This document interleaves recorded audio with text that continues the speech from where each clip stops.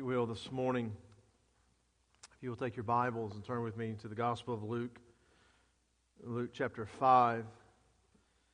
As you are turning there and preparing, also Luke 5, but if you will place your ribbon or your thumb or your bulletin, go to the Old Testament as well, to Numbers 5 as well. Anyways, as you're turning this morning and preparing for the Word, let me remind you a few things on the Lord's Supper.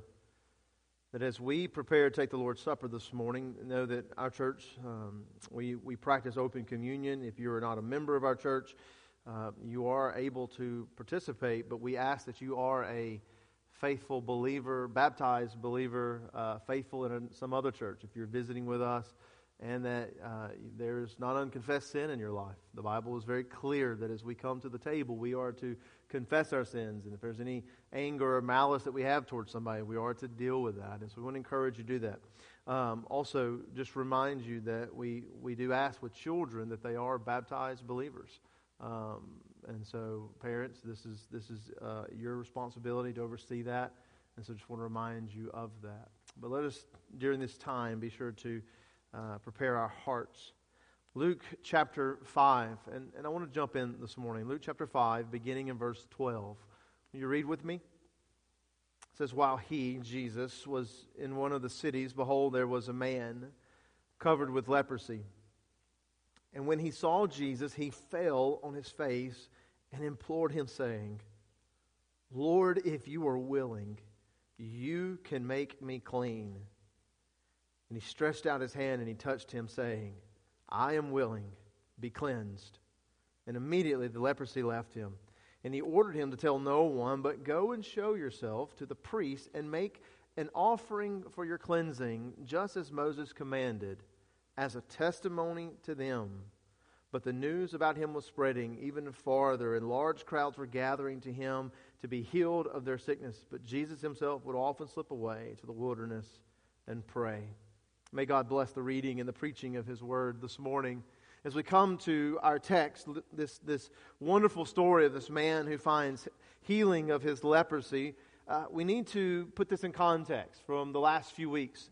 And so in chapter 4, we began to see the ministry of Jesus as He is going from synagogue to synagogue in Galilee, and He is preaching and teaching, and we saw that He is healing people. And so this event takes place, there's some time that takes place between the calling of Peter and them and that. I'm not sure exactly how much time, people will differ on that, but some time has taken place. But it's enough time that the momentum of Jesus' ministry is beginning to build. It's beginning to build. People are hearing of the wonderful, powerful messages, the authority of Christ in His preaching. They're beginning to hear of the miraculous, supernatural miracles that He is performing. And so the momentum is building and the crowds are gathering. You see it even there at the end, there in verse 15. They're beginning to gather more and more around this man. And so as they gather, as they get larger, the healings are getting greater. And so there are more and more sick people coming, and more of them coming with the worst kinds of sickness, the worst kinds of diseases and problems. Such is an example of this in our text this morning. You have a man who comes who, as Dr. Luke describes, and we'll look at this in depth in just a moment, he is covered with leprosy, a disease that is so bad that you were treated as though you were already dead. Literally, they looked at you as though you were the walking dead. That, in our day, that's a TV show for zombies or whatever. But in their day, that is leprosy. You are treated as though your life is it. It's in vain. There's nothing else for you. And so this was such a grave disease that for Jesus to have come in contact with it should have or could have ended His ministry on the spot.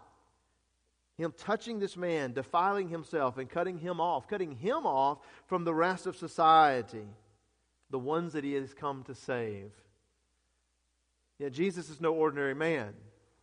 We have already seen throughout the first 4 chapters that He is more than a man. He is the God-man. And so this encounter that Luke gives us of the holy, sinless Son of God, he shows us that Christ can cleanse the worst of sinners. Now, I've entitled the sermon this morning, "The Messiah and the Leper." the Messiah and the leper. And so here's the big idea. As we walk through these verses, the big idea is this. Jesus heals a leper, the worst kind of leper, testifying to Israel's leaders that he is the Messiah who is willing and able to make the unclean clean. I'll say it again. Jesus heals a leper, testifying to Israel's leaders that he is the Messiah who has come and is willing and able to make the unclean clean. And beloved, it's my hope this morning that as we walk through these verses, as we expound this text, that you will see Christ as the one who can cleanse and heal you of your sin problem, and that you would become a testimony of his willingness and his willingness and his ability to save sinners.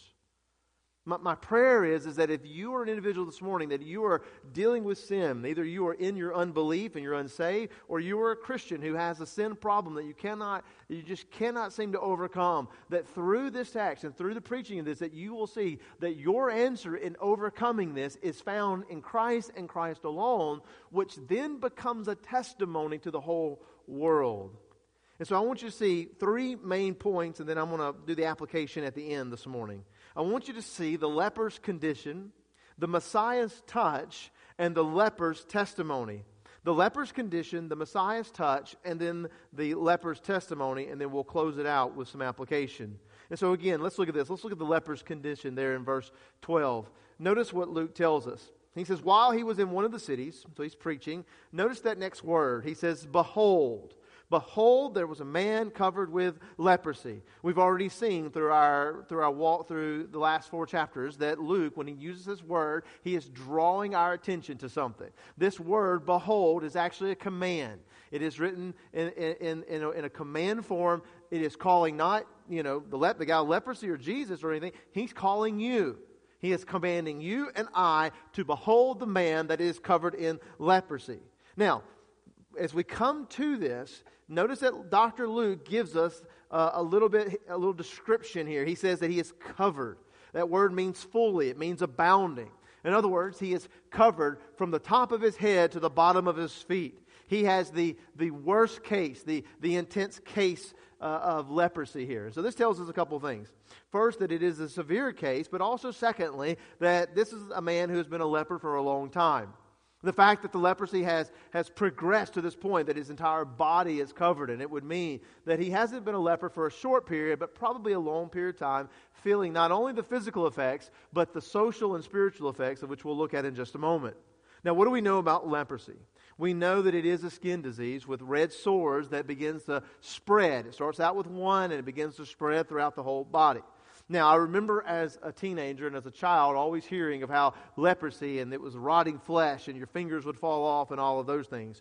Here's the deal. What we've learned over that, and they learned it here in Louisiana, some of the most profound doctors in this field have had, down south Louisiana, have had a place there which they have examined and worked with people with leprosy, is that it's not a rotting infection that, as some have thought. But instead, it is a disease that does progress and it can cause outward deformities, but its main issue, the main effect it has on you is it takes away your feeling. It destroys the nerves in your skin, in your body, and so therefore you are numb. You cannot feel anything. Dr. Paul Brand, one of the specialists that I was talking of, has discovered in his research, he's kind of named it this way. He says leprosy is a painless hell. It is a painless hell. In other words, because you have lost the feeling, the numbness of your body is so severe, it brings about great injury to the body. And you don't even know this. The numbness was so severe that one could burn or even cut themselves and they would never know. No. So his research that he's done, here's a few examples of what he found. He found that there were individuals who would burn themselves, maybe with charcoal or something. One of the examples that he had heard of was a man who had dropped some food or a potato as they were working on something in some charcoal. He just reached in real grab to get it, and he actually had touched the charcoal, but he never even knew it, burning his hand. Others he heard of who would place their hands or even a rag in scalding hot water, and then they would go to wash their face, not realizing how hot it was, and so it would burn their face. People would bite their tongues and their lips, and they would never know. They would scratch their face. They would never know how deep the scratch was. They could even tear and cut off fingers or toes and limbs and things like that. They never even knew. He even heard of stories of people who would fall asleep at night where certain varmints and animals would come in these other places, and they would gnaw on the individual all through the night, and they would wake up never knowing that something had gnawed on their fingers.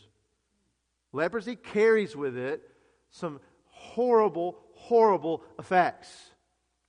It's called a painless hell. But it also carries with it social and spiritual strife. If you will, I want you to turn back over, as I told you, to Numbers chapter 5. I want to read a couple things. I'll read from Leviticus chapter 13. If you would like to know more on this, go read Leviticus 13 and Leviticus 14. There is two very long chapters, but they are very, very good in describing the issue of leprosy in the days of the Old Testament and Moses and them. But I'm going to read Leviticus first, and then I'm going to read Leviticus 5. Numbers 5. So in Leviticus chapter 13, verse 45 and 46, hear these two verses. He says, Moses writes, he says, the leper shall remain unclean all the days during which he has the infection. He is unclean. He shall live alone. His dwelling shall be outside the camp. And then now listen to Numbers chapter 5, verse 1. Then the Lord spoke to Moses, saying, command the sons of Israel that they send away from the camp every leper, everyone having a discharge, and everyone who is unclean because of a dead body. If you touch a dead body, you shall send away both male and female. You shall send them outside the camp, so that they will not defile their camp where I dwell in their midst. The sons of Israel did so, and they sent them outside the camp, just as the Lord had spoken to Moses. Thus the sons of Israel did. And then the Lord God spoke to Moses, saying. So notice that leprosy was so bad that you were considered unclean. It didn't matter if it was your husband, your wife, your child, your mother, your father. It didn't matter who it was. If you got leprosy, you had to go outside the camp forever. Notice what Moses writes. They are to leave the camp for all the days they have the infection. They are never to come back, and it doesn't matter, male or female. It doesn't matter how close they are in relation to you. They are to leave the camp. And so this has great social and yet spiritual strife. To contract leprosy would cut you off, not only just from the people that you love, it cuts you off from the covenant community. It cuts you off from the people of God. There are practical reasons for this.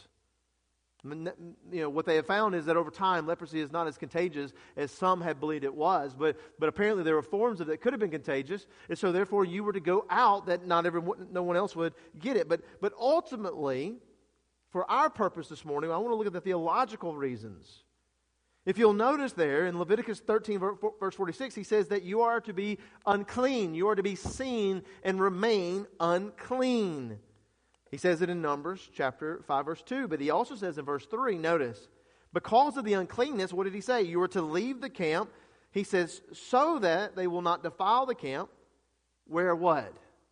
Where I dwell among them. Now here's an interesting thing. God is spirit. He's not going to contract leprosy. He is God, and so it's not going to affect him in any way. So the reason that they are sent out of camp, yes, there are practical reasons, but there is a theological, spiritual reason in which they are sent out. Leprosy was considered spiritually unclean. It was considered such a defilement that the holiness of God, it was to be separated from the holiness of God, and so they had to go outside the camp. Beloved, this is exactly how the Bible describes our own sin. Just as those who are defiled and unclean could not be within the camp, just because they had to have the sacrifices to be able to make them right after they were, if the infection was to go away.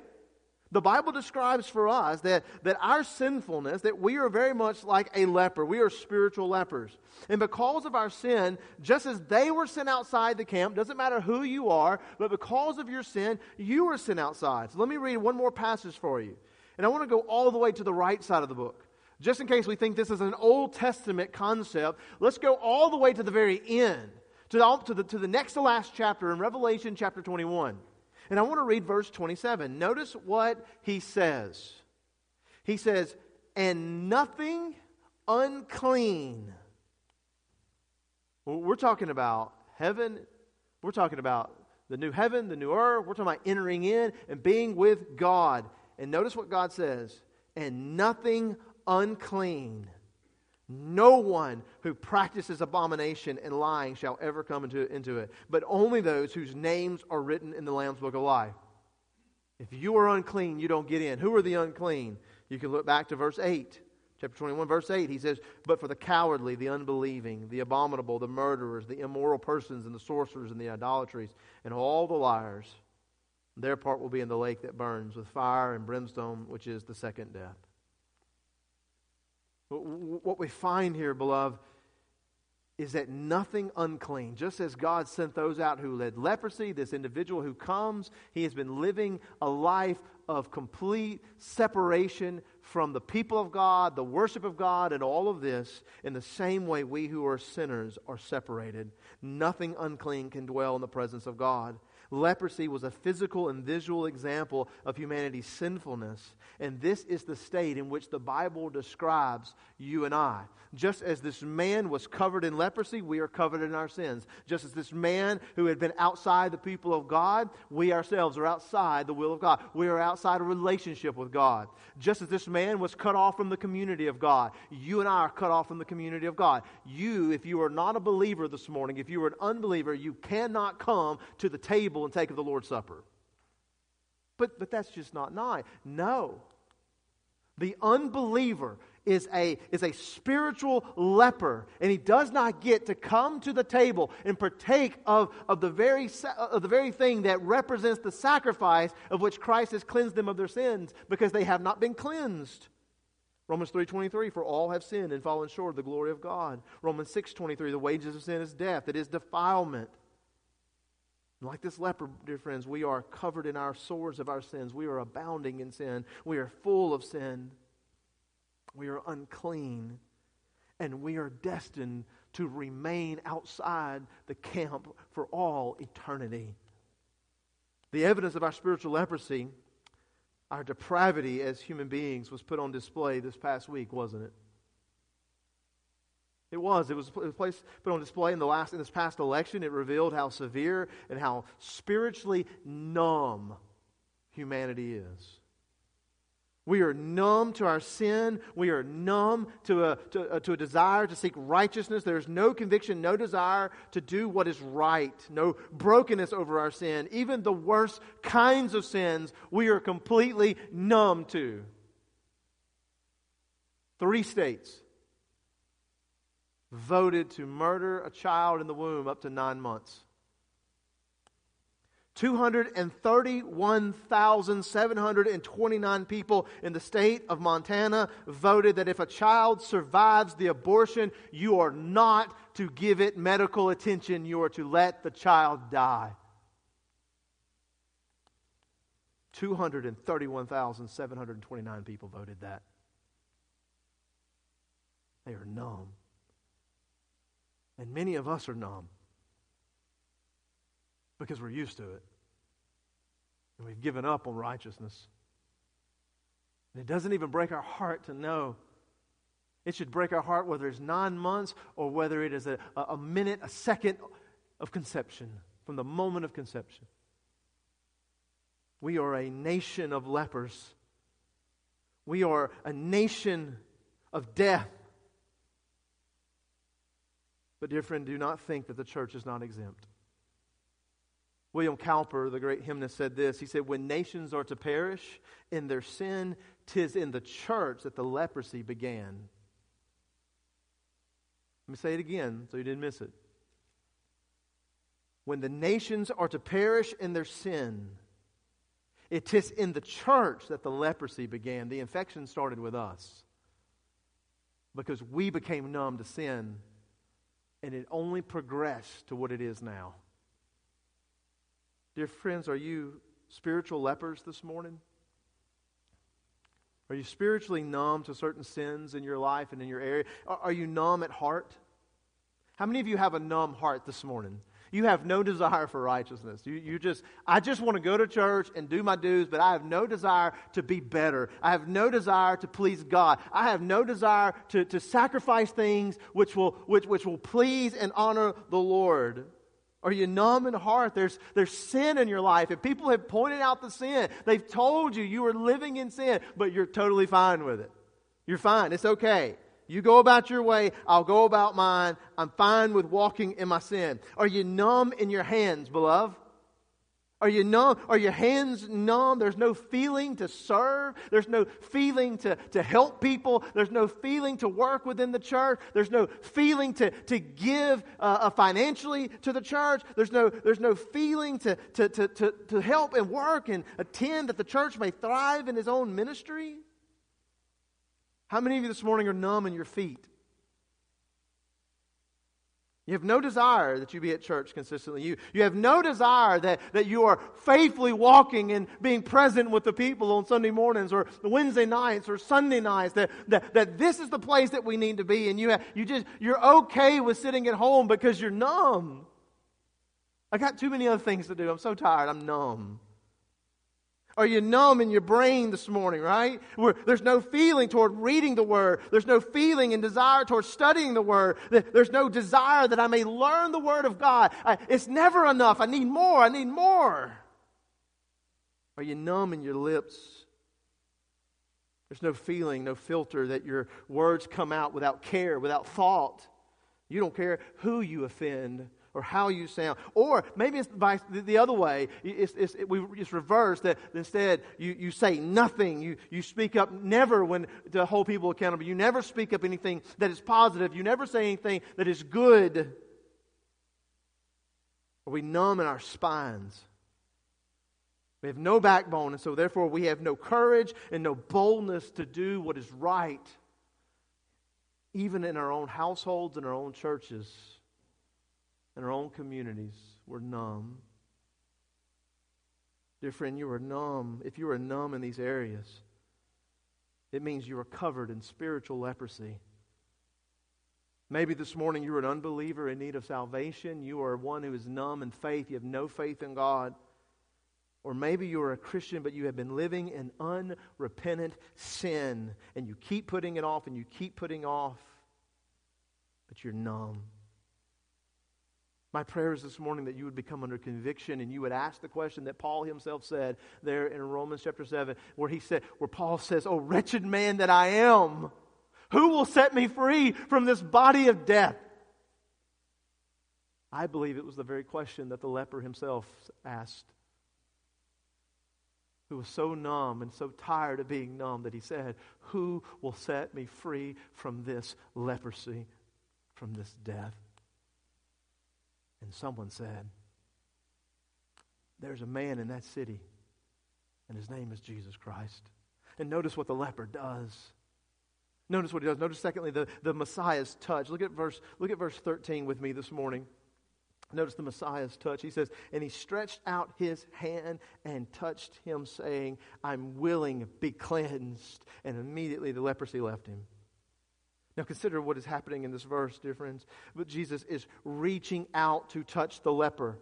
Now I said in the introduction that this is one act that had the potential to single-handedly end the ministry of Christ. Why? Because you don't touch lepers.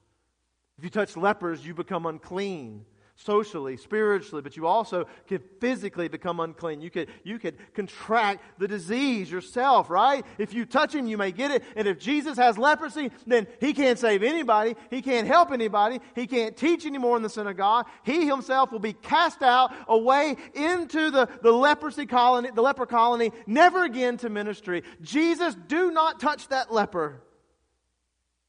You can just imagine. Can you imagine that? This man comes to Christ, and he comes and he falls on his face. And the Bible is telling this word implore means he's asking him over and over, "Jesus, will you cleanse me? Jesus, will you?" Not if you can. He knows he can do it. He's saying, "Is it your will that you cleanse me? Are you willing to cleanse me?" And he reaches out his hand, and as he's reaching out his hand, you can just see Peter going, "No! No, don't touch him!" Everybody's screaming. Everybody's thinking it. But he does it, and something amazing happens. Jesus does not become unclean. The man becomes clean. The uncleanness of this man has no effect on Christ. Did you hear that this morning? The uncleanness, the leprosy, the defilement, the sickness of this man has no effect on Christ. The touch of the Messiah is not corrupted by the unclean. Not even the worst of the worst. Not even the worst of the worst of the worst can corrupt and defile Christ. But instead, the holiness of God, the righteousness of God, through His touch, make the unclean clean. And beloved, this is something that you will see over and over through the Gospel of Luke. Do you remember chapter 5 of Numbers? Do you remember, it wasn't just the leper, right, that got sent out. Do you remember there were others? There was the one who had the discharge, and there was also the one who had touched the dead body. Let me read to you Luke chapter 8, beginning in verse 41. It says, "And there came a man named Jairus, and he was an official of the synagogue, and he fell at Jesus' feet, and he began to implore him," there's that word again, implore him, "to come to his house, for he had an only daughter about 12 years old, and she was dying. But as he went, the crowds were pressing against him, and a woman who had a hemorrhage, she had a discharge for 12 years, could not be healed by anyone. And she came up behind him, and she touched the fringe of his cloak, and immediately her hemorrhage stopped, her discharge stopped." Do you see what's happening? Could you imagine you being in the crowd and this woman that you know who has had a discharge all of these years, and she reaches out to touch your master, your rabbi? What would you say? No! Don't touch him. If you touch him, he'll become unclean. But notice what it said. And Jesus said, "Who is the one who touched me?" And while they were all denying it, Peter said, "Master, the people are crowding and pressing in on you." And Jesus said, "Someone did touch me, for I was aware that the power had gone out of me." And when the woman had saw that he had not escaped, that she had not escaped to notice, she came trembling and she fell down before him because she was afraid. Because if I touch him, he's going to become unclean. Maybe something happened. And declared in the presence of all the people the reason why she touched him and how she had been immediately healed. And he said to her, "Daughter, your faith has made you well. No longer are you cast out. No longer are you spiritually defiled." But it gets even better. While he was still speaking, someone came to the house of the synagogue official, and he said, "Your daughter has died. Do not trouble the teacher anymore." But when Jesus heard this, he answered, and he said, "Do not be afraid any longer, only believe, and she will be made well." And when he came to the house, he did not allow anyone to enter in with him except for Peter and John and James and the girl's father and mother. And now they were all weeping and lamenting for her. But he said, "Stop weeping, for she has not died, but is asleep." And they even began to laugh at him, knowing that she was dead.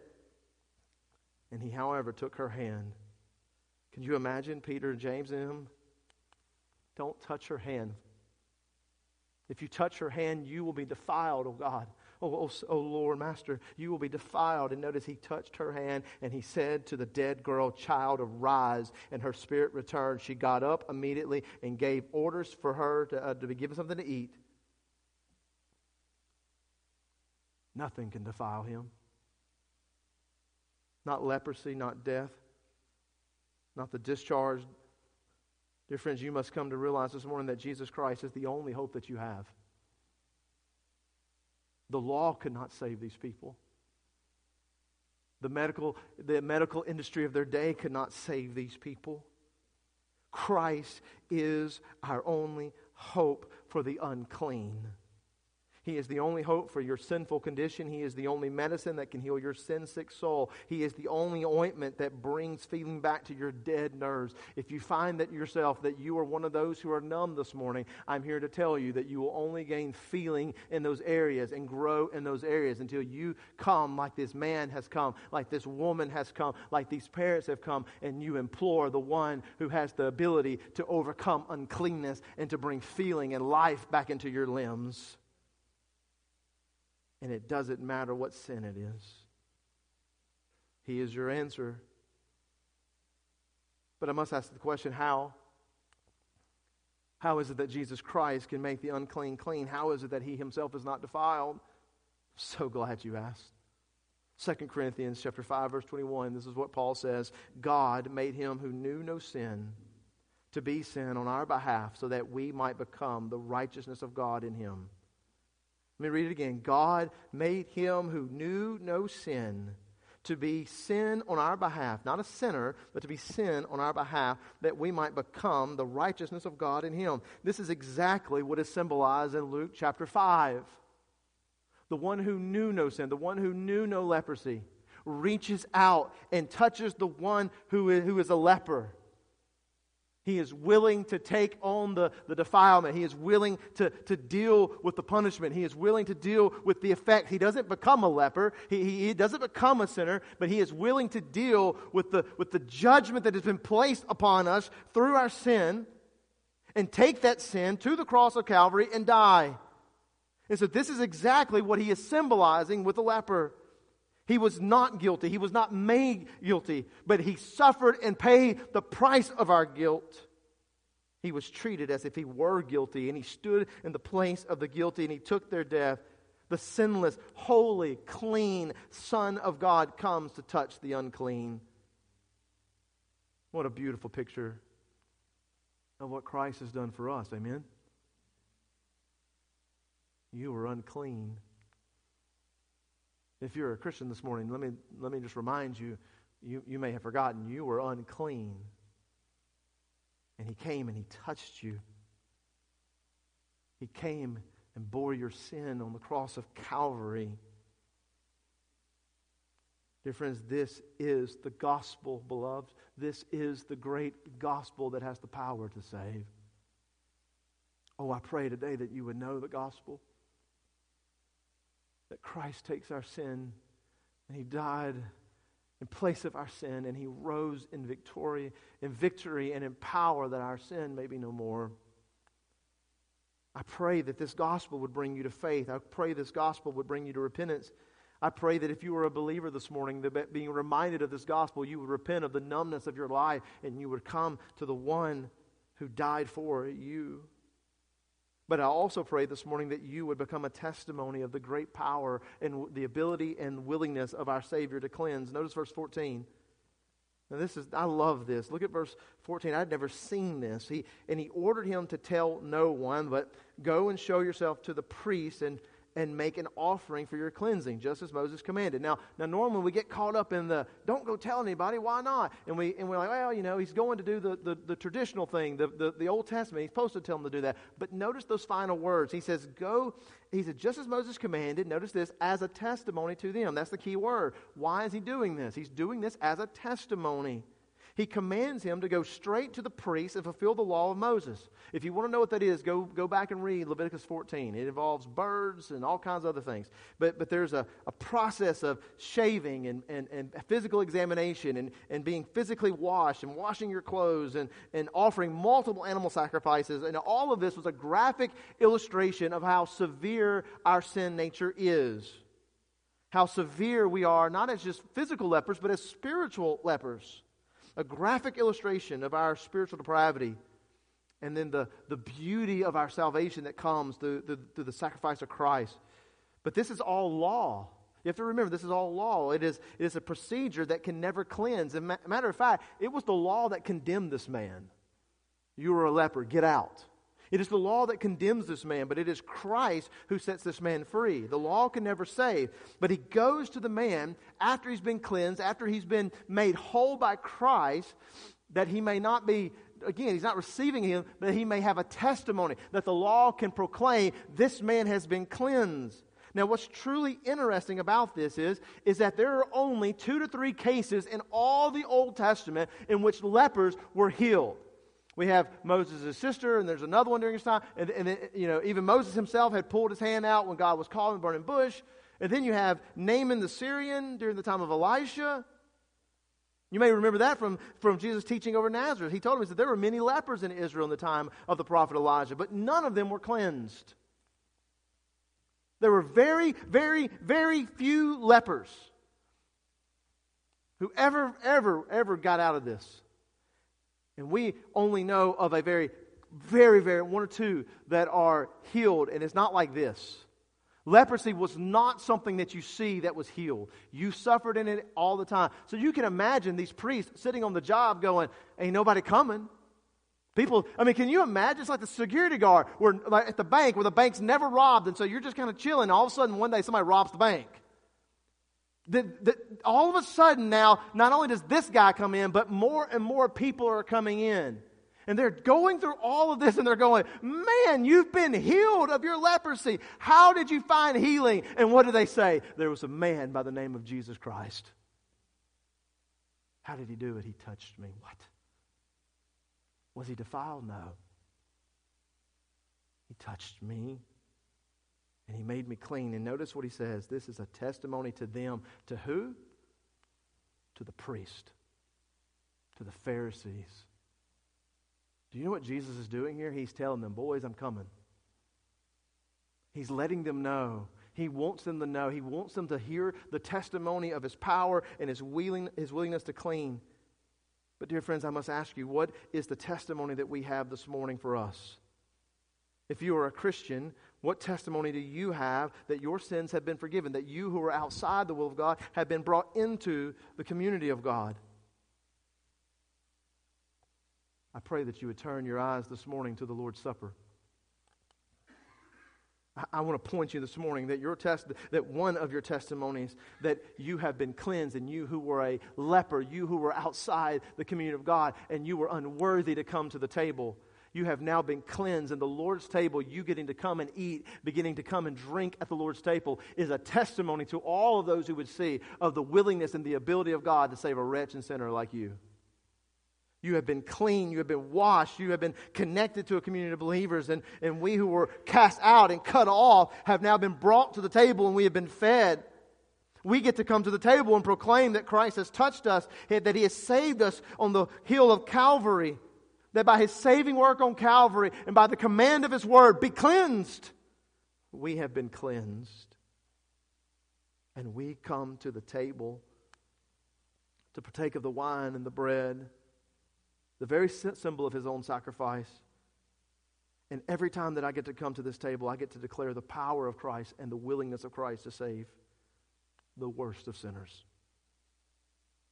We are reminded today as we come to the table that we too were like this man. We were worse. We were spiritual lepers.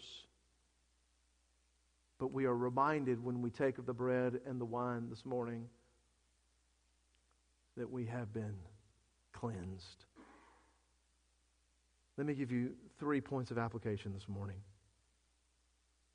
First, I would say to you this morning, this man does not deny his condition.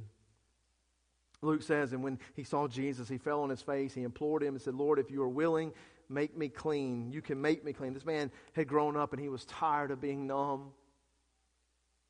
You know, we hate waking up in the morning and feeling those back pains, don't we? This man woke up every morning and felt nothing. He was tired of being numb. He was tired of being cut off from God. He was tired of his condition. And so he comes to Christ to be made clean. And he says, are you willing? And Jesus says, I am. But I must ask you, beloved, are you willing to come to Jesus this morning? You must not deny your condition. You must not deny your sin. You must not deny your unbelief, or if you're a Christian, the sins that are plaguing you. You must not deny them. But instead, this morning, you must be willing to come to Christ and deal with those sins. I would say, secondly, there is no disease in which Jesus cannot heal. There is no sin. There is no worst case scenario that Jesus Himself is going to fail to cleanse you, to declare you clean. You may say, well, you don't know what sins I've committed. He is willing and able. You may say, you don't know the situation that I'm in. He is willing and He is able. But you don't know how numb I am. I have no desire to read. I have no desire to do good. Dear friend, He is willing and able to bring feeling back to your dead nerves this morning. You must come to Christ. And thirdly, I would say to you, believer, go tell your testimony. Go tell your testimony this morning. Go and tell the world of the testimony of your cleansing. And for those of you who are able and willing to take of the Lord's Supper, I would say that this is a great starting place for us. But there are other testimonies in which we can take, that we can proclaim. There is the testimony of church membership, joining in a church, being faithful to the church. There is sacrificial giving. There is the embracing of the Great Commission and evangelizing. There is the serving the Lord within the church, and so many others. There are many lepers out there today who are looking for a cleansing, and they need to see and hear of a testimony of one who can cleanse them of their sin. Go and tell them where you found yours. Go and tell them where you found yours. If you would bow with me this morning as we prepare for our invitation.